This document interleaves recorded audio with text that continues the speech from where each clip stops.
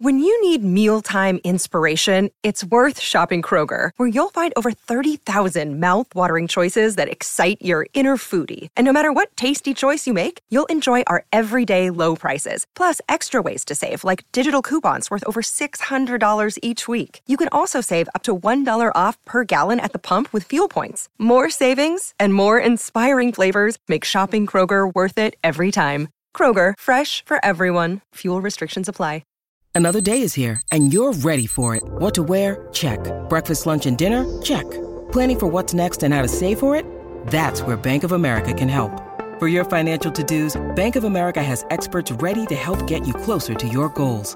Get started at one of our local financial centers or 24/7 in our mobile banking app. Find a location near you at bankofamerica.com/talktous. What would you like the power to do? Mobile banking requires downloading the app and is only available for select devices. Message and data rates may apply. Bank of America N.A., member FDIC. Get the duck boats ready! After 39 long years, the Cup is back home! The Bruins are 2011 Stanley Cup champions!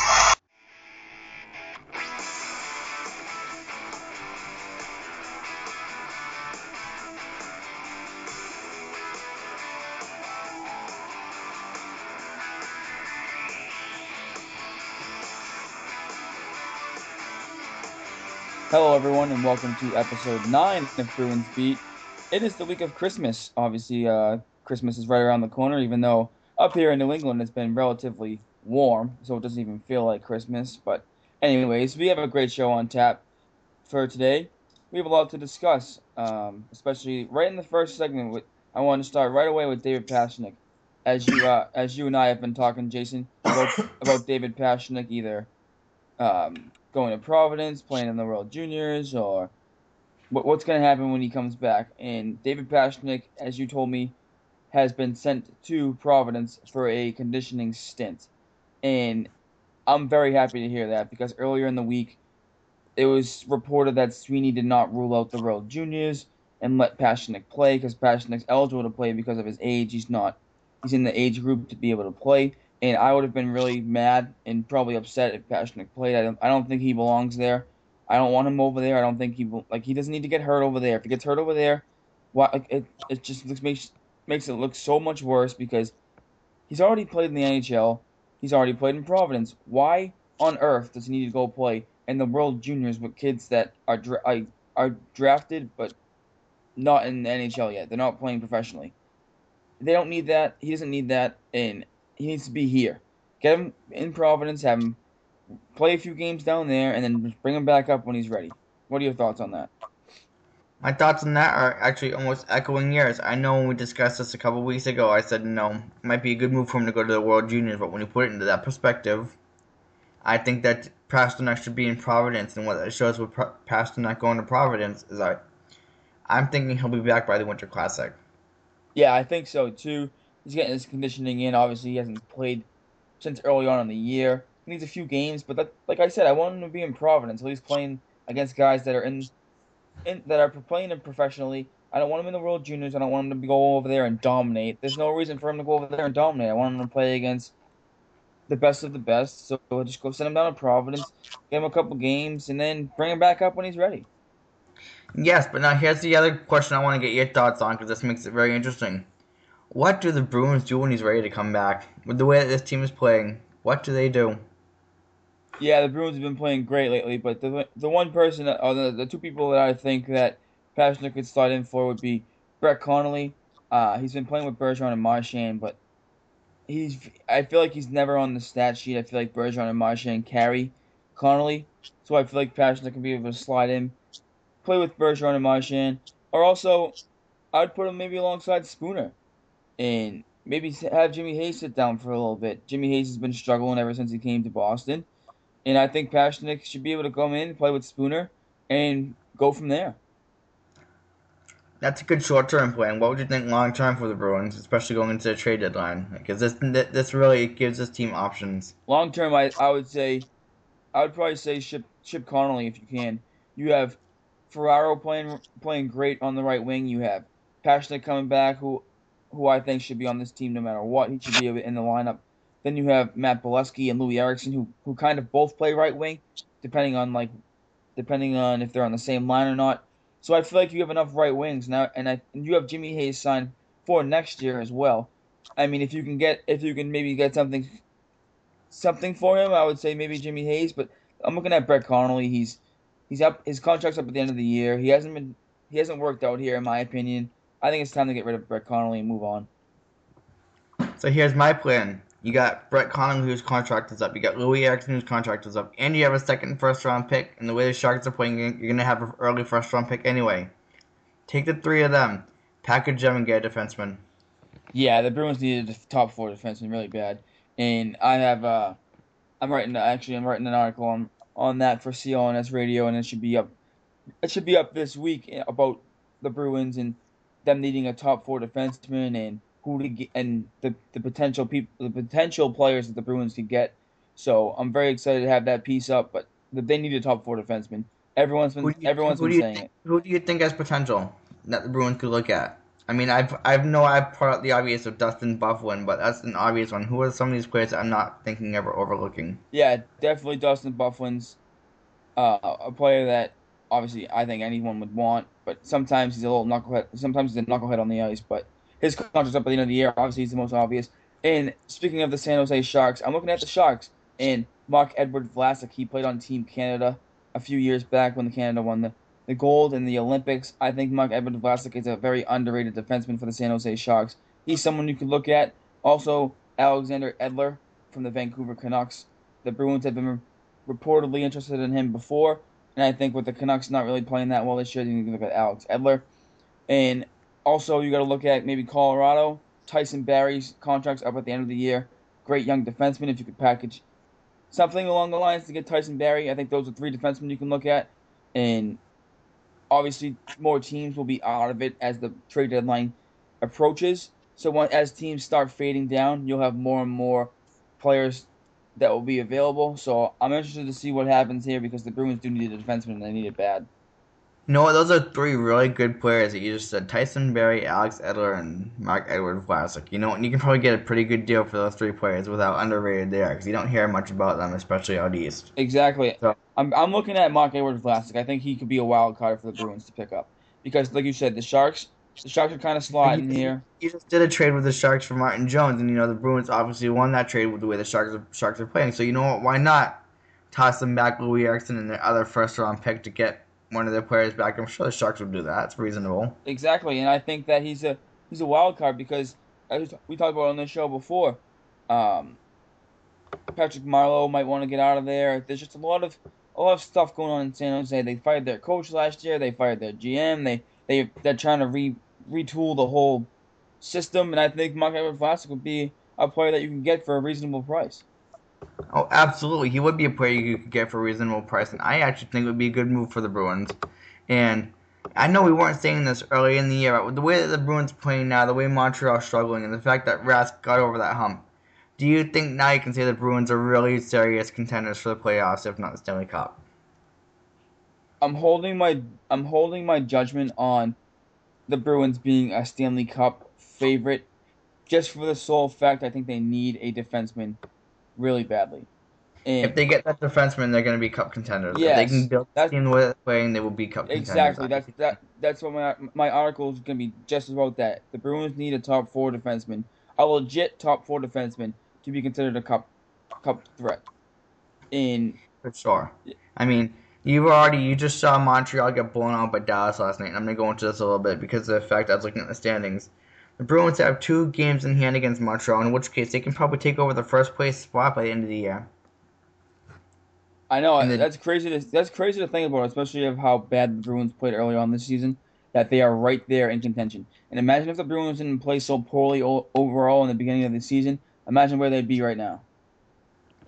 And that shows you how much Don Sweeney was correct in the fact that we had to grow this team. That this team had to grow and develop and build chemistry. And you're seeing it on the ice almost every night, even in the games that they've lost, you're seeing it. Exactly, and it's great to see. Also, one more defenseman I think that the Bruins can maybe look into would be Jack Johnson up the Columbus Blue Jackets. That's the player that wanted to come here that I would have gone for last year. He's a good player from Columbus. I actually like that. I'm going to agree with that 100%. Jack Johnson would be my go-to over Vlasic in a heartbeat. I'm not sure of his contract situation, but I think he's a great player. He played with Los Angeles, then he got traded to Columbus.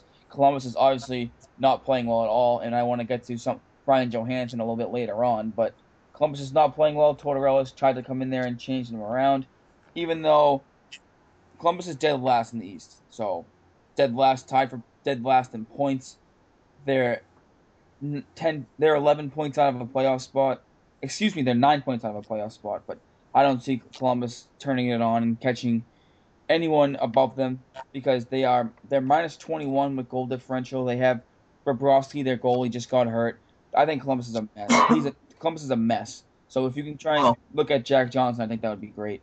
I'm looking at Jack Johnson's contract. He's getting paid 7 years, $30.5 million. I haven't done the math yet, but that's about $4.5 million a year. Reasonable price. You get Bolesky for that price, right? Yeah, it's not a bad price at all. Yeah. He's got 3 years left on the contract. I would take that in a heartbeat if you can get Jack Johnson out of there. 2018, 2019.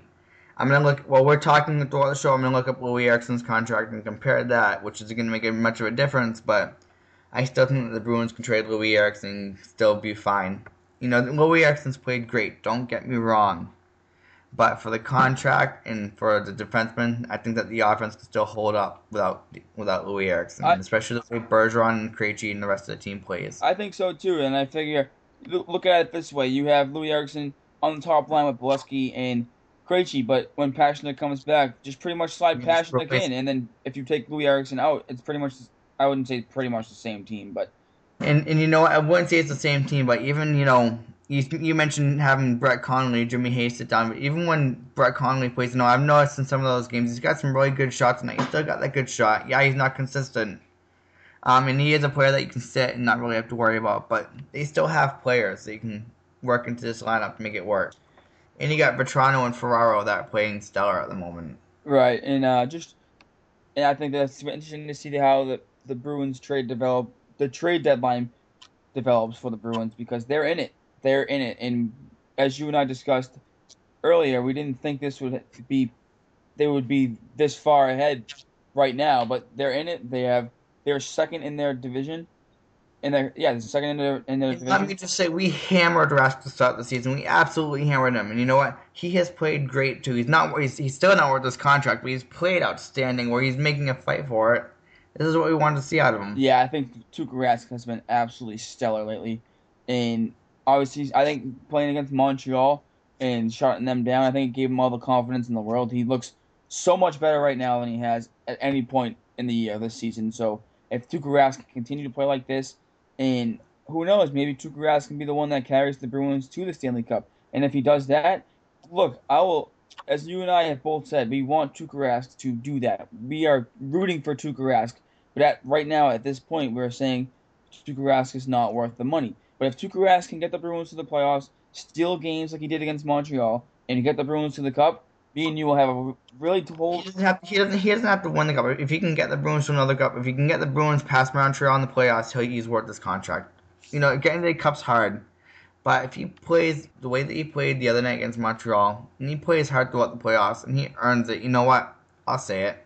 I'll say I was wrong. Yeah, I mean, you're rooting for that. I want that. Exactly. We want Tuukka Rask to be to shut us all up, shut media guys up, like you and I, telling Tuukka Rask that he's not worth his contract. But hey, if Tuukka Rask continues to play like this, I don't see how the Bruins won't have a shot in the playoffs. No, we have a lot to get onto the show. We're already 15 minutes in. We've already got this discussion going.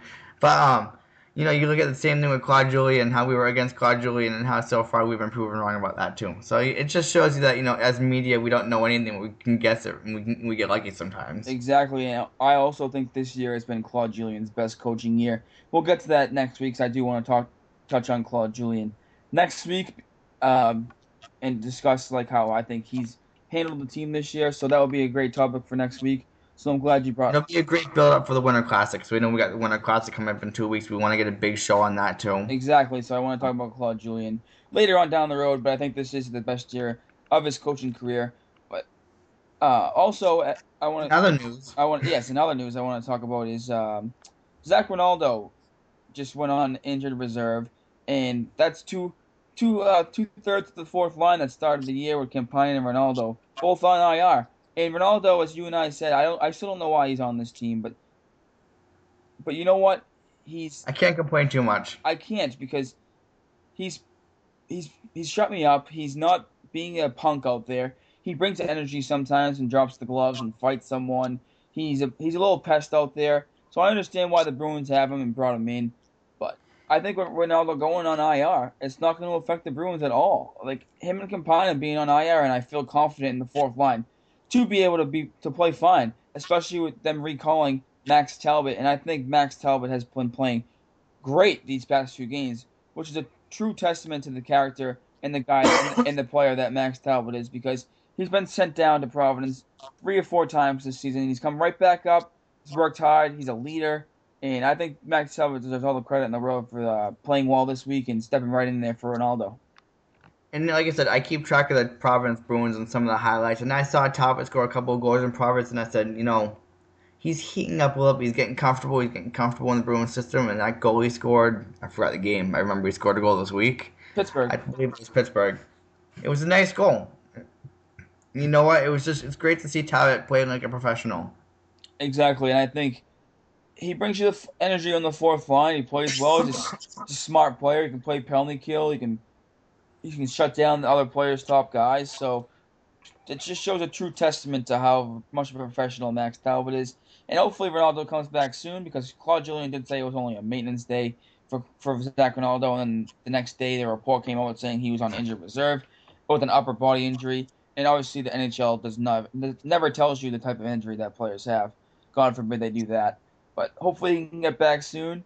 And we'll see how it goes from there. But I think with Ronaldo on IR. Think about it this way. If the NHL is really not telling you the injury, is it really a major injury, or maybe are they putting you on IR for other roster moves and roster purposes? Yeah, that could be it too. I don't think it's going to be a long-term injury with Ronaldo, but ever since the Pastrnak thing early on this year, I get a little cautious about injuries, just because Pastrnak's still not back, and they said he was day-to-day, so that's why. But the Bruins have been very smart about that, and I commend the Bruins for holding Pastrnak out, not rushing him back, telling him to get healthy, because the Bruins team developed chemistry anyway, and they haven't struggled. When Pastrnak comes back, they're only going to get better. They're not going to get worse. Exactly, I agree with you right there. So when all these players come back, they're only going to get better. The team's going to keep getting better. The NHL is in for a long season if the Bruins did find their identity like the way they're doing now. Yeah, I think so too. The Bruins are finding their stride here, but I want to go a little bit off topic from the Bruins here in our first segment. I know usually we just do Bruins news and what's going on with the Bruins players, but I want to touch on PK Subban for a little bit. PK Subban was on the Felger and Maserati program on 98.5, the Sports Hub, and I just so happened to be able to tune in at the exact right time that PK Subban was on the show. And people in Boston hate PK Subban on the ice. Every time he touches the puck at the Boston Garden, he's getting booed. But you know what? PK Subban is a great person, and I couldn't believe how honest and how respectful he was on the phone. And he talked about Marchand and how him and Marchand battled, but he said Marchand's a great player. He never said anything about anyone poorly. And I just think PK Subban is a great guy, a great character guy. And him being on the program with Felger and Maz, he got disconnected where his phone crapped the bed. He called him right back, and he was joking around. He was laughing, having a good time. I think PK Subban is one of the best character guys in the NHL. You know what? I'm gonna be completely honest too. I've seen this throughout the NHL as well. I've seen interviews with PK Subban, and to hear, I missed the interview, but to hear this and to hear the way he called back, you know what? I don't like Subban on the ice. I hate the guy on the ice. Off the ice, I'm not gonna argue a bad thing about him. Great player, class guy, perfect for the NHL off the ice for sure. On the ice, well, he plays like a typical Canadiens player. Name a Canadiens player that doesn't dive. That's the game I'll play. He's a typical Canadian player, and who's going to hate him for being a typical Canadian player? We hate the Canadians, so be it. But I respect him a lot as a person. Exactly, and while he was on Felger and Maz, he talked about how he has donated $10 million to charity in Montreal, and that is just absolutely spectacular. $10 million. And Felger and Maz asked him why $10 million. Like, they were saying they don't want to mean to be like draft. They don't mean to say don't give $10 million to charity, but they're like, why $10 million? And PK Subban's response was, why not? And that just shows this guy gets it. He has he has a brain in his head. He's smart. He knows he gets it. $10 million to charity is just absolutely unbelievable. You know what? And we're gonna discuss the sort of differences between on the ice and off the ice. But you don't see PK Subban sparing other players or making those intentional dirty plays. Yeah, he plays a little dirty too. I give him that. But he's not like the Brandon Press of the NHL or the old school Steve Bott from '09. He doesn't play that way. He's just a typical Canadian. There's no word to describe how PK Subban plays other than the fact that he's a typical Canadian player. Yeah, absolutely. But I just think that shows. I just wanted to touch on that quickly because PK Subban was $10 million to charity is absolutely incredible to me. That's incredible, and that shows a lot about his character. Exactly. So I just wanted to touch on that quickly. So let's get into the game breakdowns here, Jason. But before we do that, I want to give a quick shout out to our friends over at Grandstand, and it's a new sports app, Sports Highlights Straight from the Crowd. Share your own sports highlights and watch videos straight from the crowd, all from the fans' perspective. Download Grandstand on the App Store or at grandstand.me. So just give it. If you haven't had the chance to look at this app, please, everyone, get a chance to download it and check it out. But Jason, I want to talk to you about how you had a perfect week in predictions, and I'm pretty upset by it because I think the Bruins Oilers game was the start of the week, and I was pretty upset after this game. But congratulations, Jason, you were on fire with your picks this week, so give you a little pat on the back there. I'm gonna say, and I'm gonna be completely honest with this, I got lucky. Because I said it straightforward. I said, the Bruins are gonna go on a winning streak, but they gotta lose a game in there somewhere. They weren't gonna lose against Florida because they had just lost the game before, I think, if I remember correctly. I don't remember, to be completely honest. It was last week. But Edmonton's had the number for a bit, so I predicted the Edmonton game. Ironically, that was a game that I chose not to watch most of. I ended up going to the movies that night, so. I got home. They were down 2-1 third period. I turned on the TV, and the Bruins tied the game and scored. And I said to myself, "Oh God, I hope I'm wrong." I ended up being right. Oh well, the Bruins still played a good game. The Bruins played great, and the first. I think Chara's showing a little bit of his age here when he went down in the corner and Everly picked up the puck, gave it right to Nugent Hopkins out front for a goal to put them ahead 2-0. Gustafsson didn't get over in time after a shot off the board that Everly got.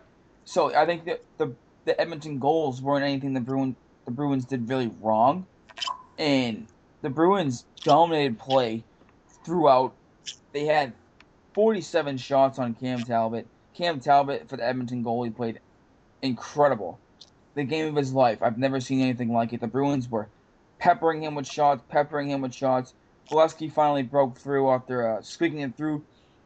I saw that goal. What an incredible goal. Squeaking it through Talbot's legs. And it's good to see Matt Bolesky get rewarded there because he's been playing phenomenal this season, but his numbers have not done him justice. And it's good to see him get back on the score sheet, pop a goal in there, because you know what, he needs it. He needs a confidence booster with a goal in, because I think he's been playing great. No, you know what? Bolesky's been the best Bruin who wasn't a Bruin last year on the ice for sure. There's not even a question about that. Exactly. So I'm glad to see him get rewarded there with that goal. And the Bruins cut it to 2-1 in the second period, and the Bruins just kept dominating. And they controlled the play. Edmonton didn't seem to have an answer. And then Brad Marchand, we talked about him last week.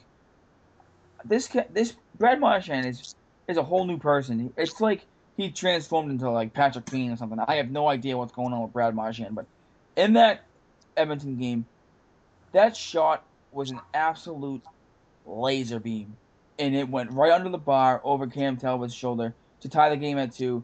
And holy smokes, Marchand, that shot was insane. No, you know what? That's the goal that I saw. That one goal for the Bruins I saw. I turned on my TV 2 seconds later they scored. I was just amazed, at how good of a shot that was. And, Brad Marchand staying out of trouble. He's staying out of the penalty box. He's showing that leadership. And then, you know what? He's young enough where it's affecting the young guys as well. Exactly. He's becoming a leader, and you never thought you would say that Brad Marchand would be a leader. So good for Brad Marchand on turning his game around, playing this well this season. Him and Bergeron playing, obviously, one of the best two players that play together in the league. So good to see that Marchand doing that. But I do want to criticize Claude Julien a little bit here. Spooner and Ferraro were playing great this game. They were all over the ice, but in 3-on-3 overtime, I don't think you can start Ferraro and Spooner. Not together. If you're gonna put Spooner and Ferraro out there, put them with Bergeron or put them with Krejci, put them with Bolesky, put them with Eriksson, put them with the smarter vet player because they're young. They're still young players, and they didn't deserve. And Edmonton has a ton of skill, as we all know. Taylor Hall, Nugent Hopkins, Eberle.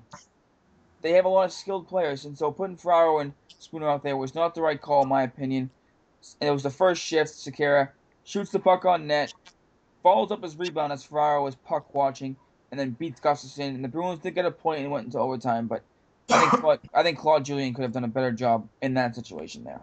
I disagree. I actually liked it. I like the young guys, and I like Claude's confidence in the young guys, give them that chance. You know what? I think it was a good move for Claude Julien to give those young guys that chance. Let them learn, let them lose that way, but at least they'll get that off their back for the future. Because what happens if Bergeron and Krejci aren't there? What if we don't have Chara? These guys are going to have to learn somehow. I think it was a smart move, and I think, you know what? A loss in overtime and 3-on-3 is like a loss in a shootout. It's not too big of a deal. Yeah, that's a good point there, and I understand where you're coming from because usually I'm the first person to hammer Claude Julien for not playing his young players, but I just think at this time it wasn't right. I don't think Ferraro and Spooner together was great, but you know what? That's okay. Like you said, it was good to have them learn, adjust. Let's let them get their feet wet. That shot. I can't. And this is the way people are gonna say. They're gonna look at me like, "Oh, Jason, so you still a fan of Jonas Gustafsson?" How do you blame Jonas Gustafsson for that goal? Bounced off the player and stayed in front, and he was screened. And how do you even blame Gustafsson for that game? He still played a good game. Yeah, I agree. And I'm on fire. Tuukka Rask is the definite starter. Can't argue that one, but we have a good backup, and this reminds me of the Chad Johnson days when we had Chad Johnson backing up Tuukka Rask 2 years ago. Yeah, and I agree. I think Gustafsson has played fine. I'm not ranking on or ragging on Gustafsson right now. I think he's been playing fine. He's given Tuukka Rask some much needed time off when he obviously early on in the season. And by the way, I think that even though the game hasn't started today yet, the game tonight, I think you'll see Gustafsson in that tonight. Yeah, actually, that's interesting that you bring that up. Obviously, New Jersey is who the Bruins will play, and we'll get into that breakdown a little bit later on. But like you said, Gustafsson has been playing fine, and I agree. But obviously, like you said, Tuukka Rask is the main guy. But it's good to have Tuukka Rask does not have to play 75 games this season because Gustafsson can come in and shut the door when it need to be.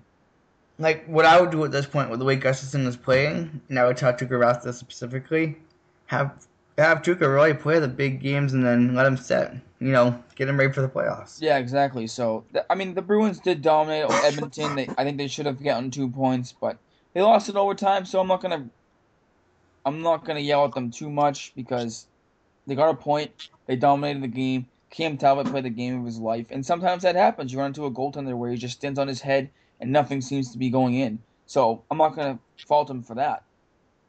No, you can't. You get the hot goaltenders all the time. You get the hot goalie, you get the hot goalie. It is what it is. Can't fight that. Exactly. You can't fight that at all. However, as we keep this thing going, you go to Pittsburgh and you have a team that just outright sucks. Pittsburgh's a joke. Oh my god. I'm going to say this straightforward. Whether it's Zatkoff or Fleury, Pittsburgh sucks. The offense sucks. The defense sucks. That team sucks. Fleury would have kept them in the game. Don't get me wrong. But that team is awful. You cannot believe how horrendous that team is until you watch them play. And that is why when I made that prediction last week that Boston would both games handily, I did say that. It was easy to figure out why. Pittsburgh has their forwards. Their forward skill is unbelievable. And yes, I get their defense are a little weak. They don't have Letang. They obviously lost Orpik and Niskanen last year. Oli Mata has been in and out of the lineup, but Pittsburgh's embarrassing. What an embarrassment of talent Pittsburgh has. And I started coming around on this when the Bruins swept them in the playoffs, and I started thinking, you know what? Pittsburgh's a joke, and they'll just never get it. They don't have any fight. No fight, no desire, nothing. Crosby's like barely noticeable out there. Malkin's been their best forward all year, but then he's playing with by far. And he's by far. And he's playing Malkin. Malkin, and we'll get into this in the second game specifically, but Patrick Hornqvist, as much as he's a little pest out there, which reminds me of Brad Marchand, Patrick Hornqvist has been great out there. And we'll get into that after. Yeah, absolutely. And just Phil Kessel, what an embarrassment he is. Did you even notice Phil Kessel in the games the Bruins played against Pittsburgh? Because I only noticed two players in that Pittsburgh game from Pittsburgh, and that was Patrick Hornqvist and Evgeny Malkin. exactly, that's my point. You don't even notice Crosby. You don't even notice Phil Kessel. These are two of the better players on Pittsburgh. It's just absolutely embarrassing. They're a joke. They need to fix something over there. I don't know what they're gonna do. Excuse me. I don't know what they're gonna do over there, but they need to figure out something. I think they need to shake things up. I think they should trade Crosby, to be honest. Oh, Crosby needs a change of environment. They should trade Crosby and Kessel and give Malkin a team of his own. Yeah, I think Malkin's been the best player on Pittsburgh. He's been. I think Malkin can lead this team better than Crosby can right now. I think so too, and I think Crosby kind of holds him up. And I think you can get Crosby on a pretty good deal because I don't think Crosby's that good anymore. I think Crosby holds down Malkin, to be honest. If Malkin's not the number one center there, he's not the number one guy. So when Crosby's there, Malkin's kind of in the background. But I think if you gave the keys to Malkin, I think he'd be able to lead them, like you said, to better places. Also, let me say this: we'll get into the second game. There was another Penguin player who started his first game of the year. I think it was in the games against Boston. His first games, Connor Sheary. Did you notice him? Yes, Connor Sheary's from Melrose, Massachusetts. Went to Cushing Academy. He's always been a really, really fast player. He can skate like the wind, and it's good to. I mean, I'm gonna give him credit because you know what? There's nothing better than scoring your first NHL goal against the team you grew up watching. No, and you know what?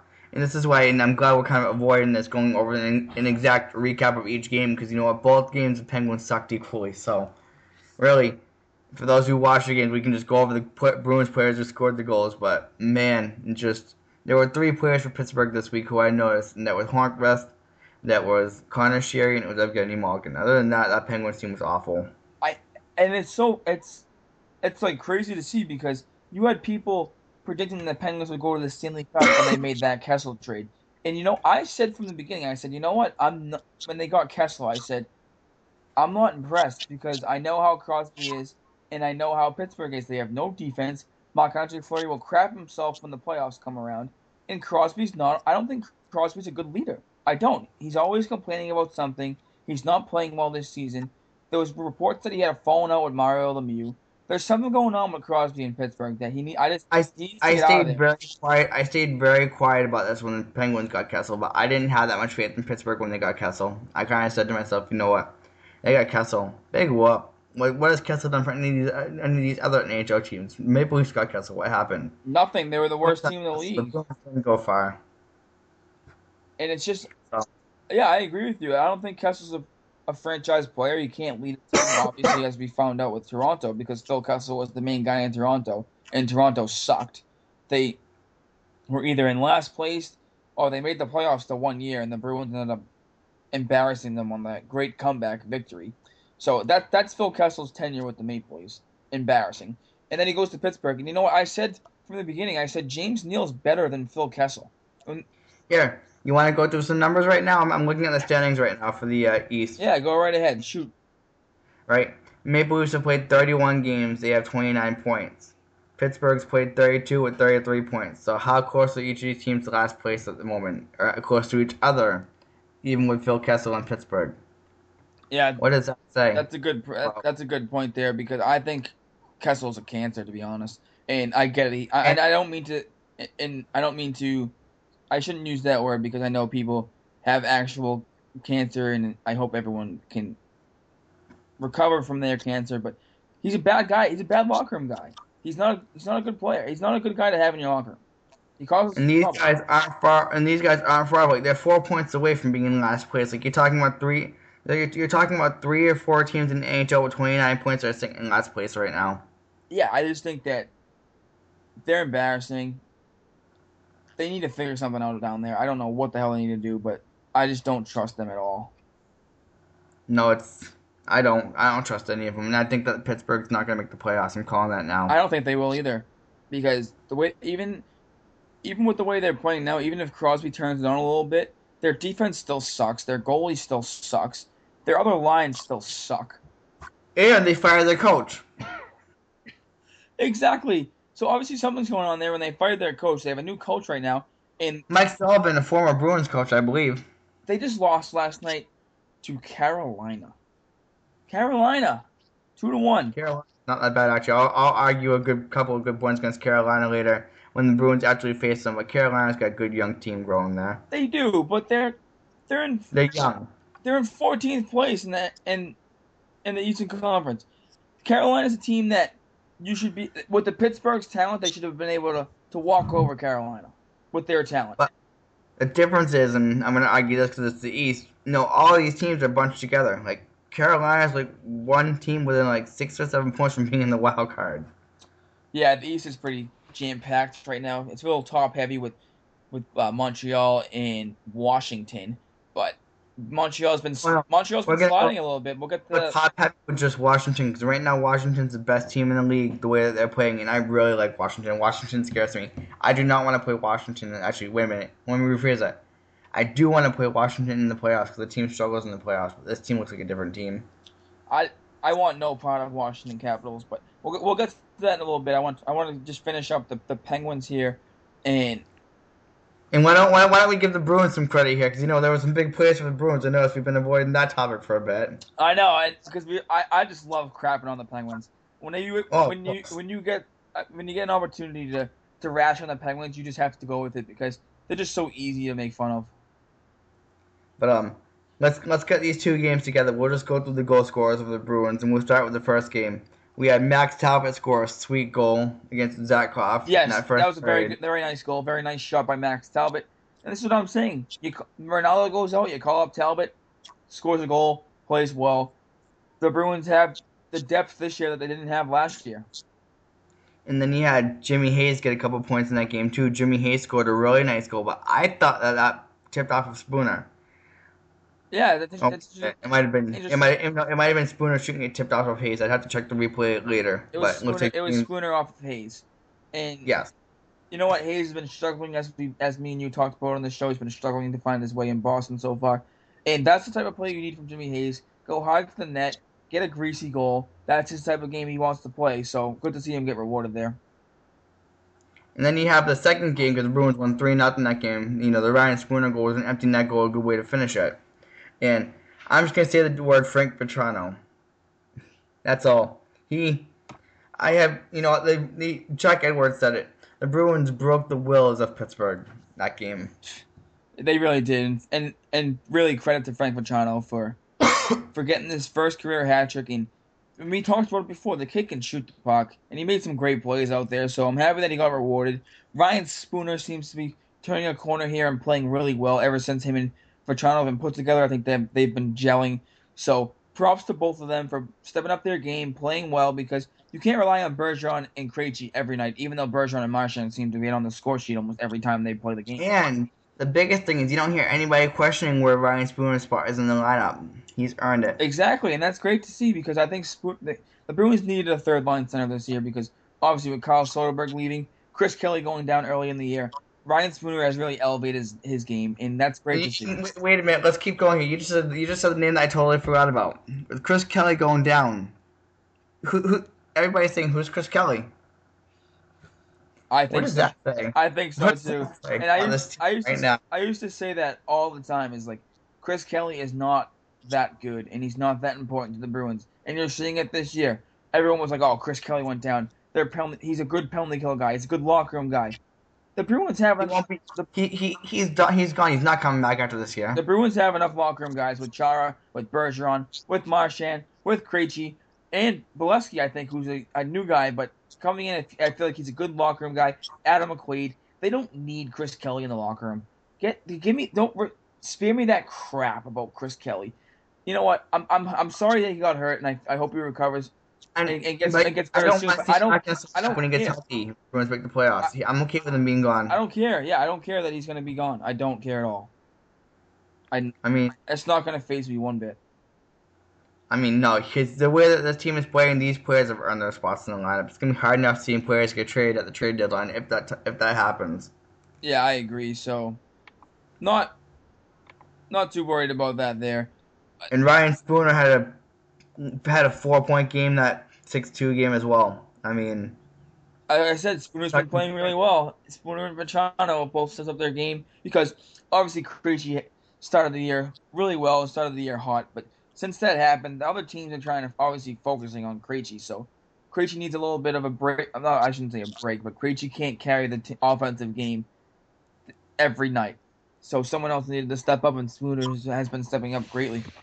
and that shows you the real, the real line depth that the Bruins have, and that Claude Julien has with this lineup. And it is great to watch, and it was really a really entertaining week to watch. I'm really excited about what the future for this Bruins team holds. Absolutely, and just to hammer Pittsburgh one last time. The Bruins making the playoffs and getting, we discussed this, I think it was our very first episode. I said I'd be happy if the Bruins made the playoffs. No, you're right. You were right about that episode. The Bruins need to make the playoffs, win a couple rounds, and then lose. They lose in the conference finals or the round before that. I'm okay with that. But this team's played hard. Absolutely, and I think that one last thing on Pittsburgh, you get embarrassed by the Bruins in back-to-back games, one on the road, one at home ice. You lose 6-2 Friday night to the Bruins, 6-2. You would think Saturday night against Carolina they would show up and maybe play better, but nope, they lose again. So good luck, Pittsburgh. No, really, you're right. Good luck, Pittsburgh. Have fun doing that. So, Bruins, obviously, as we talked about, is you had a perfect week, and we'll get into the two other games next week. But I'm gonna predict it right this week, and I'm gonna get back at you for predicting this week, right? Remember, you're talking 2 games this week. You're gonna have easy this week. I know, but I want to transition here into around the NHL segment, and I saw this fascinating story on Twitter about Patrick Sullivan, a former NHL player, and his story is unbelievable. If you have a chance to read it, please do. If you haven't read it yet, Patrick O'Sullivan's story, and it was how he grew up with a dad who was abusive, and if he didn't play a good game or didn't have a good shift or didn't score a goal, his dad would beat him and hit him, and he would have him working out all day, skating all day, and this was child abuse. And if you're a parent and you want your kid to play hockey, read this story because please do not become one of these parents. Let the kid enjoy the game, have fun. Do not be like that and be a parent. If the kid can make the NHL, the kid will make the NHL. And he said that even in his article. He said, "My dad thought he was the reason I made the NHL, but it wasn't." He said whenever he was with his dad on the weekends, he would go outside and stick handle and shoot about 1,000 pucks because he didn't want to be near his father. That's how bad it was. So Patrick O'Sullivan worked on the game by himself in his alone time, and that's how he made the NHL. Not because his father was abusing him. And I just think this is fascinating because parents are becoming too involved, in my opinion, and they need to take a back seat, read this story, and I get it. Not every parent's this abusive, but just parents, please read the story. Have your kid play hockey and enjoy the game, and do not have him go to the abuse like this because he had enough. When he finally snapped back on his father, he got his father arrested. He literally fist fought his father, and me personally, I could have never imagined fist fighting my father. So the story is just stunning to me, and I had to send it to you because I couldn't believe, and I wanted to talk about this because this is a major issue in our society today: is child abuse and parents going too far and getting too involved with sports. So please, parents, let your kids have fun. If he's that good, he'll make it. Do not worry about it. No, you know what? That was an incredible story. It took me, I read it this morning when I woke up, and what got me interested in reading it, because I almost forgot about it, was the fact that I turned on my NHL Game Center app, and I saw this article that said, look back at the 2004 World Junior Classic Final between U.S. and Canada. And I read through it, and I saw Patrick O'Sullivan's name scattered all over it. And I think that's why that article must have come out. And, he played a big role in the U.S. beating Canada in that game. He helped score that game-winning goal. And it shows that, I can't even imagine what he was going through while he was playing in the World Juniors to get to that point. And, it takes a lot of guts to do what he did, to stand up for himself when he knew nobody else would. And the article that he wrote, it's absolutely incredible to see the fact that he's trying to help to push other parents to see what's right for their kids. And Absolutely. it shows that when he becomes a parent, or if he is, I don't know if he has kids, and I haven't looked into his background story just yet, but it shows as a parent, if he becomes one, he's going to really push for the betterment of the kids. Absolutely. And Alexander Burrows, Vancouver Canuck player, who the Bruins fans should know him quite well. Obviously, is his true colors show when he comments on. Okay, I'm gonna interrupt you for a second and let you go back to your story. Sullivan scored the game winner in that game, the World Junior Classic. That's why that article probably came out. Awesome, and I'll get into that in just a second because I just pulled it up myself. But Alexander Burrows' true colors come to light here, and saying that he wanted to beat Patrick O'Sullivan like his father did. And Alexander Burrows is an absolute punk. He bit Bergeron's finger in the Stanley Cup Finals. He's a little. I can't stand players like Alexander Burrows. I think he's just like Steve Ott, just like Sean Avery. Even though Burrows has skill, he's an absolute punk on the ice. Absolute punk. No, and you know what? He is. There's not a question about that. Burrows is a punk. And I don't like him, and I hope that the next time the Bruins play him, Marchand hammers him. And maybe even bites him. I want someone. I wish someone would take him out. And it's just embarrassing that he has to shrink to the level of that and comment on the fact that his father abused him. But it's interesting you brought up that 2004 World Junior because I want to get into that. These teams were loaded, and it's crazy to me that how loaded Team Canada was. I have the list right in front of me here. On notable players on Team Canada was Sidney Crosby, Brent Burns, Jeff Carter, Braden Colburn, Marc-Andre Fleury, Ryan Getzlaff, Josh Georges, Kevin Klein, Dion Phaneuf, Mike Richards, Brent Seabrook, Max Talbot. Holy smokes, they were loaded. And no, Canada was loaded, and we had Montoya for our goaltender. Al Montoya was the goaltender. You're correct on that. We had Mark Stewart on D, Patrick Eves, Zach Parise, Ryan Kessler, as you said earlier, Patrick O'Sullivan, and Drew Stafford was playing. So the USA was not too bad themselves, but this game was just really interesting. If you have a chance to go to NHL.com, look it up. It was pretty interesting to read that article. Yeah, no, I'm trying to find the link for it at the moment so I can put it on Facebook so that I can get the people on our podcast page to read it. But it was an incredible story to read from that game, and okay, I found it. And just to make you think about what O'Sullivan had to go through to get to that game winner, and yeah, I agree. And O'Sullivan, I feel for O'Sullivan because no one should have that happen to them with their father abusing them. So. No, it's like I said, it's just incredible, and it really is. It's an incredible story. Yeah, it is. So if you have a chance to check that out, please do. Alexander Burrows, of course, being a punk about it. So Wayne Simmons called him out. So maybe Wayne Simmons can give him a beating. No, for sure, and also we also want to get into other news too for the NHL. And the big news this week was Patrick Kane's point streak ending. I know. I was pretty upset by this. As me and you talked about last week, he wanted to continue for a little while, and it's unfortunate it did not continue. But the most staggering stat was it showed when Patrick Kane was playing Colorado was the 2 games prior to that he has not gotten a point against Colorado. So I said, okay, he's not gonna get a point now because they're jinxing him. They're already calling him out, and it's not gonna happen. But he didn't get a point. But that 26 straight games was absolutely incredible to watch.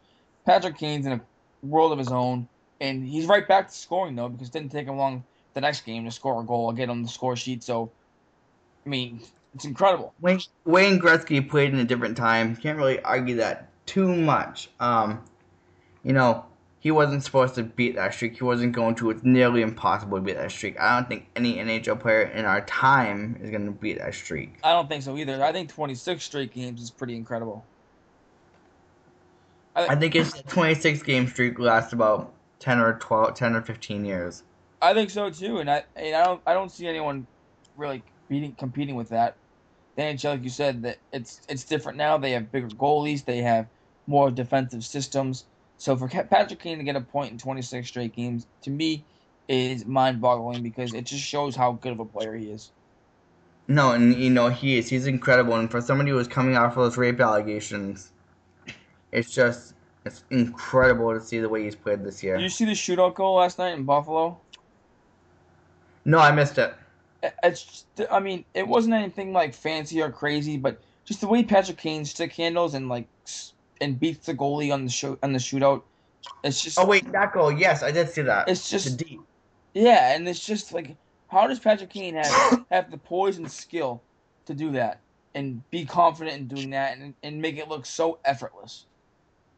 No, and he does. He does it without blinking an eye, and that's what makes him so incredible. Not many people can shoot shootouts like that, and that's why you don't ever want to go against the Chicago Blackhawks in a shootout because Patrick Kane will beat Tuukka Rask every time. Exactly, and Jonathan Toews is not too shabby on shootouts himself, but Patrick Kane's is on a different planet when it comes to them. No, it's incredible. And on another note, while we're getting into this NHL news, Montreal has been struggling lately. Yes, they have been. They have been reeling. The Bruins beat them the other night, and then last week, and they played last night against the Dallas Stars, who I believe is one of the best teams in the NHL. And I get it that you're playing one of the best teams in the NHL in the Dallas Stars, but they got absolutely worked last night. Worked. 6-2 loss to Dallas Stars. The Bruins, as we said, they're only 3 points back. 2 games in hand. 3 games in hand. Yes, 3 games in hand. After tonight, it'll be 2. Yes, after tonight it'll be 2. But that's incredible. I'm like I said, I was right this week, so I'm gonna continue that right streak, and I'm saying that the Bruins will be in first place by the Winter Classic. Montreal will be the underdogs. I'm just saying that now because I'm crazy enough to predict it. Wait, sorry, can you repeat that? I missed that. I'm saying the Bruins will be in first place by the Winter Classic. Montreal will be the underdog for that game. Wow, huh? Look at you calling some shots there. But yeah, I'm calling that now. I don't. I wanted to get into this, and I wanted to get your opinion on this. I think Montreal is now showing that Montreal relies too much on Carey Price. No, they don't. I'm gonna go Brendan Gallagher on this one. Brendan Gallagher, really? You think he makes that much of a difference? I think that way that the offense is playing right now for this team, Mike Condon's a pretty decent goaltender. Yeah, he struggled against Dallas. Boston struggled against Dallas with Rask and net, so I'm not going to argue too much on that point. But I think it's Gallagher that Montreal is really missing. I think they miss Gallagher too. They do miss Carey Price. I'm not going to argue that. That's a straight point. Who do they miss more? I am not going to argue. They miss both of them, but they miss both of them. If Carey Price came back, the offense would probably still struggle a bit, but they'd probably not be giving up as many goals. I agree, and I think that's the problem. Is they're giving up too many goals, and I don't think their goaltending play has been great. To be honest, I think Condon's playing great early on, but I think as the season has gone on, that he's been getting exposed more. And I think with Carey Price out, it's really hurting Montreal. He was the MVP of the league last year. He won the Vezina Trophy last year. I think Carey Price is the best goaltender in the NHL. And I think the Montreal relies too much on him. They don't have the skill or the firepower to right the ship without him. And it just makes me think back to last year when the New York Rangers lost Lundqvist for a long stretch of time, and they had Cam Talbot in net, and the Rangers just kept winning. So I think that Montreal does rely on Carey Price too much. They do, but they also that's the point I agree with. But I also think that they need Brendan Gallagher back as well. I'm not going to say who they need more. I think they need Carey Price more. I can actually say I agree with that to a certain extent, that they need Price more. But it doesn't change the fact that I don't think that they're that good without Brendan Gallagher. I agree. So Brendan Gallagher they do miss, and he's one of those energy players that just brings it every night. And I'm going to say this, and I remember that last game Montreal dominated Boston. Their offense peppered a lot of shots on Rask. Yeah, exactly. But I think it'll be a different story at Gillette Stadium. I think so too, but I just think that Montreal does rely a little bit too much on Carey Price. So You think Gallagher, I think Price, but hey, they need them both, to be honest. I They mean, need them both yeah, to be they do. contenders. But Also, I wanted to get to the Columbus Blue Jackets quickly. I know we touched on Jack Johnson maybe being a trade option for the Boston Bruins because the Columbus Blue Jackets are playing terrible. They brought in Coach John Tortorella, and we had fun with that when John Tortorella was hired. But their best player, well, he was their best player, was Ryan Johansson. When Columbus made the playoffs a couple years back they played Pittsburgh, and Johansson was playing phenomenal. He was a up and coming young player. Everyone was saying he's going to be the next stud of the NHL, but he's not doing well, and I don't know why. He was scratched the other day, and ever since that year when the Columbus made the playoffs, Johansson just hasn't brought it anymore, and I don't know what happened there because I think he was a really talented player, and it's just I'm struggling to find out why he's not doing well there. I think maybe he needs to change the scenery as well as Crosby. I think it's the system. I also think that, you've seen his name come up 2 straight years now for trades. Trades, all you hear people talking about. I think that he kind of had the when he first heard about a trade. In my mindset as a player, I would probably think, okay, I'd rather stay on my team. I'm sure he's probably warmed up to the idea of wanting a new challenge and to start over. And I'm sure he's at this point thinking to himself, "Good, trade me and I'll play harder somewhere else." Yeah, I think he's on his. My team sucks. We're in last place. I want to go somewhere where I have a chance at winning a cup. Yeah, I think he needs a change of scenery there. I don't think him and Tortorella are a match. Like you said, the new system with Tortorella is probably not doing him well. I think and the Columbus should be able to get a decent haul for Ryan Johansson, even though he's struggling and he's not doing that well. I think you can be able to still get a first round pick, a couple prospects for Johansson. Yeah, well, like I said, for Johansson, I would trade Louis Eriksson in a first round pick for him. Yeah, I would do. I just don't know if Columbus would do that. I don't know if Columbus would do that, but I would look into Ryan Johansson. I think he's a great young player, but something's gone wrong in Columbus, and he could be available. Now, I think he is available, and I think someone's going to get him. I think don't be shocked if you see Montreal make a fight for him too. Oh, don't not say that. I know. You've been saying that about every person we talk about. You're saying Montreal, and you give me heart attacks over here. Because it's Montreal. Montreal wants to win just as bad. To me, Montreal's like the Yankees. Giving me heart attacks over here every time you bring up Montreal. And I'm just calling it honestly. That's how I play it. I don't know. I think you just do it on purpose now to get me all fired up about players going to Montreal, Jason. I'm catching on. You're doing it on purpose. I think you know me well enough to know exactly where I'm going with that, Mike. Doing it on purpose. I like twisting that knife just a little. Just a little bit, yeah. Putting it in my. Tell the pin cats that, right? Yeah, exactly. You're putting the knife into my heart, and you're twisting and turning it before you go all the way through. But right, just gotta, because if I end up right, you're gonna shoot me. Yeah, absolutely. But to be honest, though, I understand where you're coming from, though, because Montreal is always in on these players. For some reason, it's always ended up Montreal was down to the wire on these players, and Montreal needs. They're always in, but they never, and to be completely honest, I always say Montreal's in, but they never end up nailing that key player that they need. They haven't gotten a really key player that they need. Most of these players have gone to other teams. Yeah, so let's hope that trend continues. And the other news out of Montreal is that they waived Alexander Semin. Yeah, and that was obviously small news. That's minor news, but I figured that was going to happen when they signed him. I don't think Semin was a good player for them. He's lost it ever since he was with the Capitals a couple of years back, so I don't think that's a major news. No, exactly. And also, and I'm going to catch you completely off guard when I do this, Kevin released his prospect report just before we went on the show today, and I'm actually looking at it right now, going through a couple of the players if you want me to go over 2 or 3 of them. Yeah, by all means, go right ahead. Okay, you got Danton Heinen from the University of Denver. From his update, he said, Heinen has appeared in 4 games since our last checkup. Through 16 games, the Pioneer Center has registered 5 goals, 6 assists. In his last 4, he's had 1 assist and a -6 rating. Oh, jeez, that's not good. He's one of those players that's struggling, but you're a young guy, you're gonna struggle. Ryan Fitzgerald is a +17 and has 65 shots on goal so far this season. I like that. He has scored 3 game-winning goals for the Boston College Eagles. I'd like to hear that too. For For Boston University, Jacob Forsbacher-Carlson has stayed hot. His season totals are 4 goals, 10 assists in 18 games. He has a -7 in his last 5 and a -2 overall in the season. So he seems like he's struggling in the last 5 on defense, but he's scoring. We got Zach Senyshyn, who I'm just gonna say he stayed hot. He has 21 goals, 11 assists in 32 games. That speaks for itself. He I'm had a not gonna. 4-goal game the other day, didn't he? No, that wasn't that like last week. I don't remember. I missed the stats on this week. Yeah, I think he had a But 4-goal last game week. last week. Yeah. So Senyshyn, I think he's a player to watch. In my opinion, I think he's going to be a good Next player. year. He won't be in the NHL next year, but he's moving up by next year. That's not a question. I think he's moving up by next year. He's moving in the right direction. For sure. And then you got Jesse Gabriel out of the Prince George Cougars. He has scored 20 goals and had 16 assists.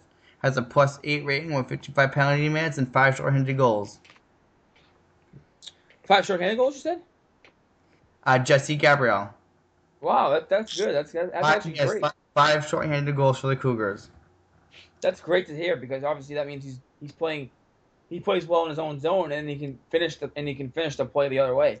So In his last 7, he has 10 points on 4 goals and 6 assists. So, wow, good for Jesse. It's good. I mean, I haven't heard too much about him, so obviously that means the Bruins did a good job drafting him because he's penalty killing and he's scoring shorthanded goals. So it seems like he has a mix of everything.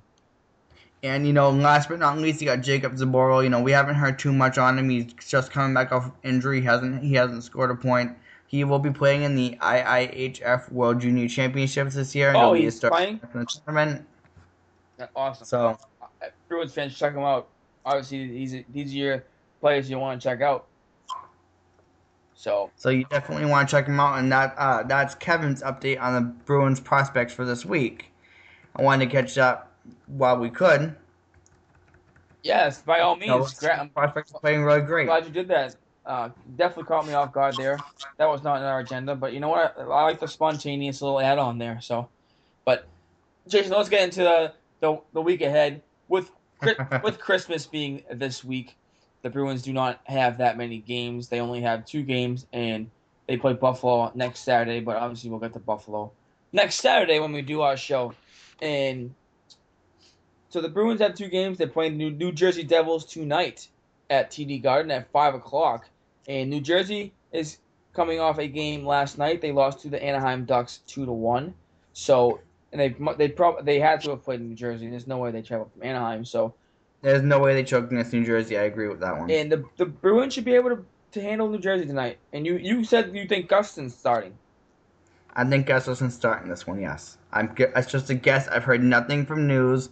But in order for me to add my predictions to be correctly, it makes sense. Tuukka Rask has played the last 2 games. Give Gustafson the chance to rest. Give Gustafson the chance to play. Give Rask the chance to rest, especially when you got St. Louis coming later in the week. Yes. So the Devils are actually kind of a surprising team this year. They're playing a lot better than I think people anticipated. They're 2 points back of a playoff spot, to be honest. And I know we talked about how the East is all jammed up and congested right now, but 2 points out of a playoff spot is not bad for New Jersey when everyone thought they wouldn't even be close to contention.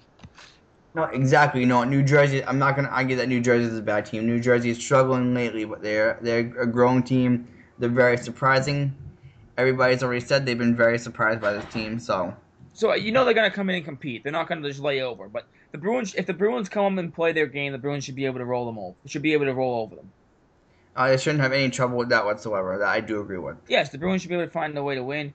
But an interesting point there. Obviously, I wish we had some insight to see if Gustafson was playing. But since you brought up the St. Louis Blues on Tuesday, I don't think it would be a bad idea to have Gustafson play tonight.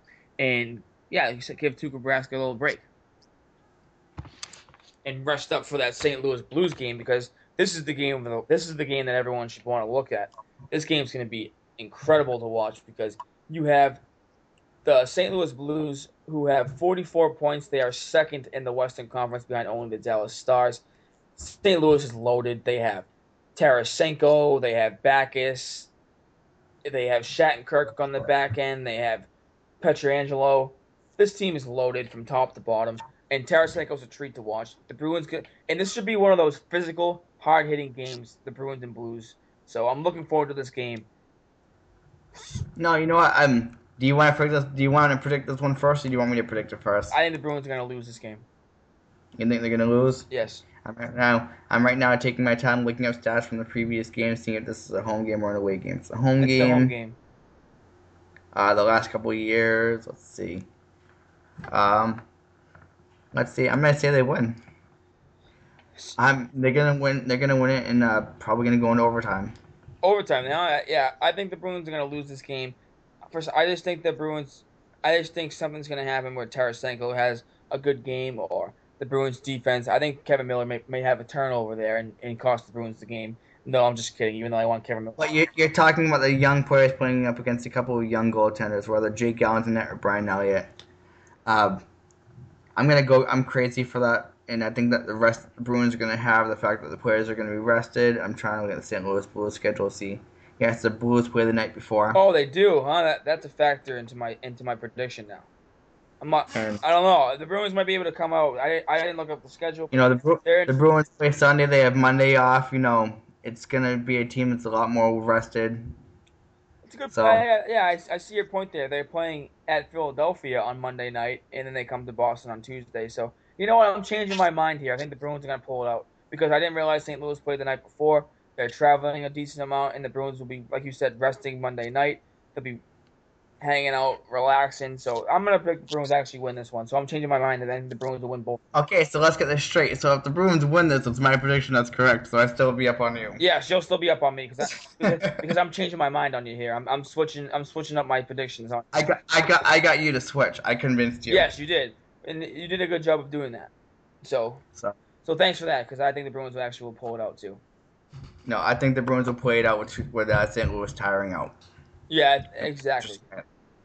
So those are the two games for the week here. We will be back next Saturday, our normal time on Saturday. I know we did the show on Sunday today, but you know what? We'll be back next Saturday to discuss the Bruins Sabres, and hopefully the Bruins go 2-0 this week. But that will do it for a Bruins beat.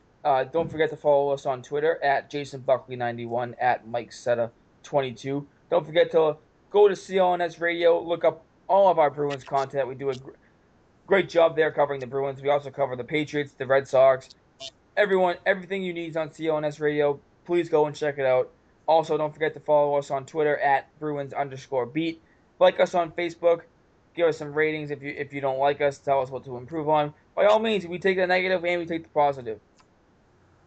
No, and absolutely. You know, I want to wish Merry Christmas to everyone. I want to send a congratulations to Adam, our new manager for our Bruins coverage here at CLNS Radio. He's going to do a good job.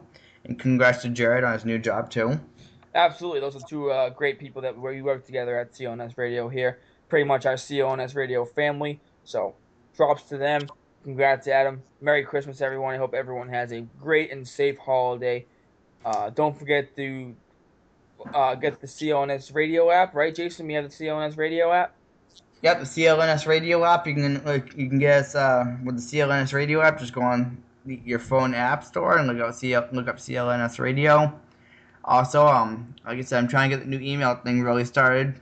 Feel free to email me or Mike at bruinsbeat37@gmail.com to give us your opinions. We can probably start reading them on the show. We're looking to get that going at the start of the new year, especially with the Winter Classic up ahead. Absolutely. So we hope everyone has a safe and Merry Christmas, and we will talk to you next week. Go Bruins. Go Bruins.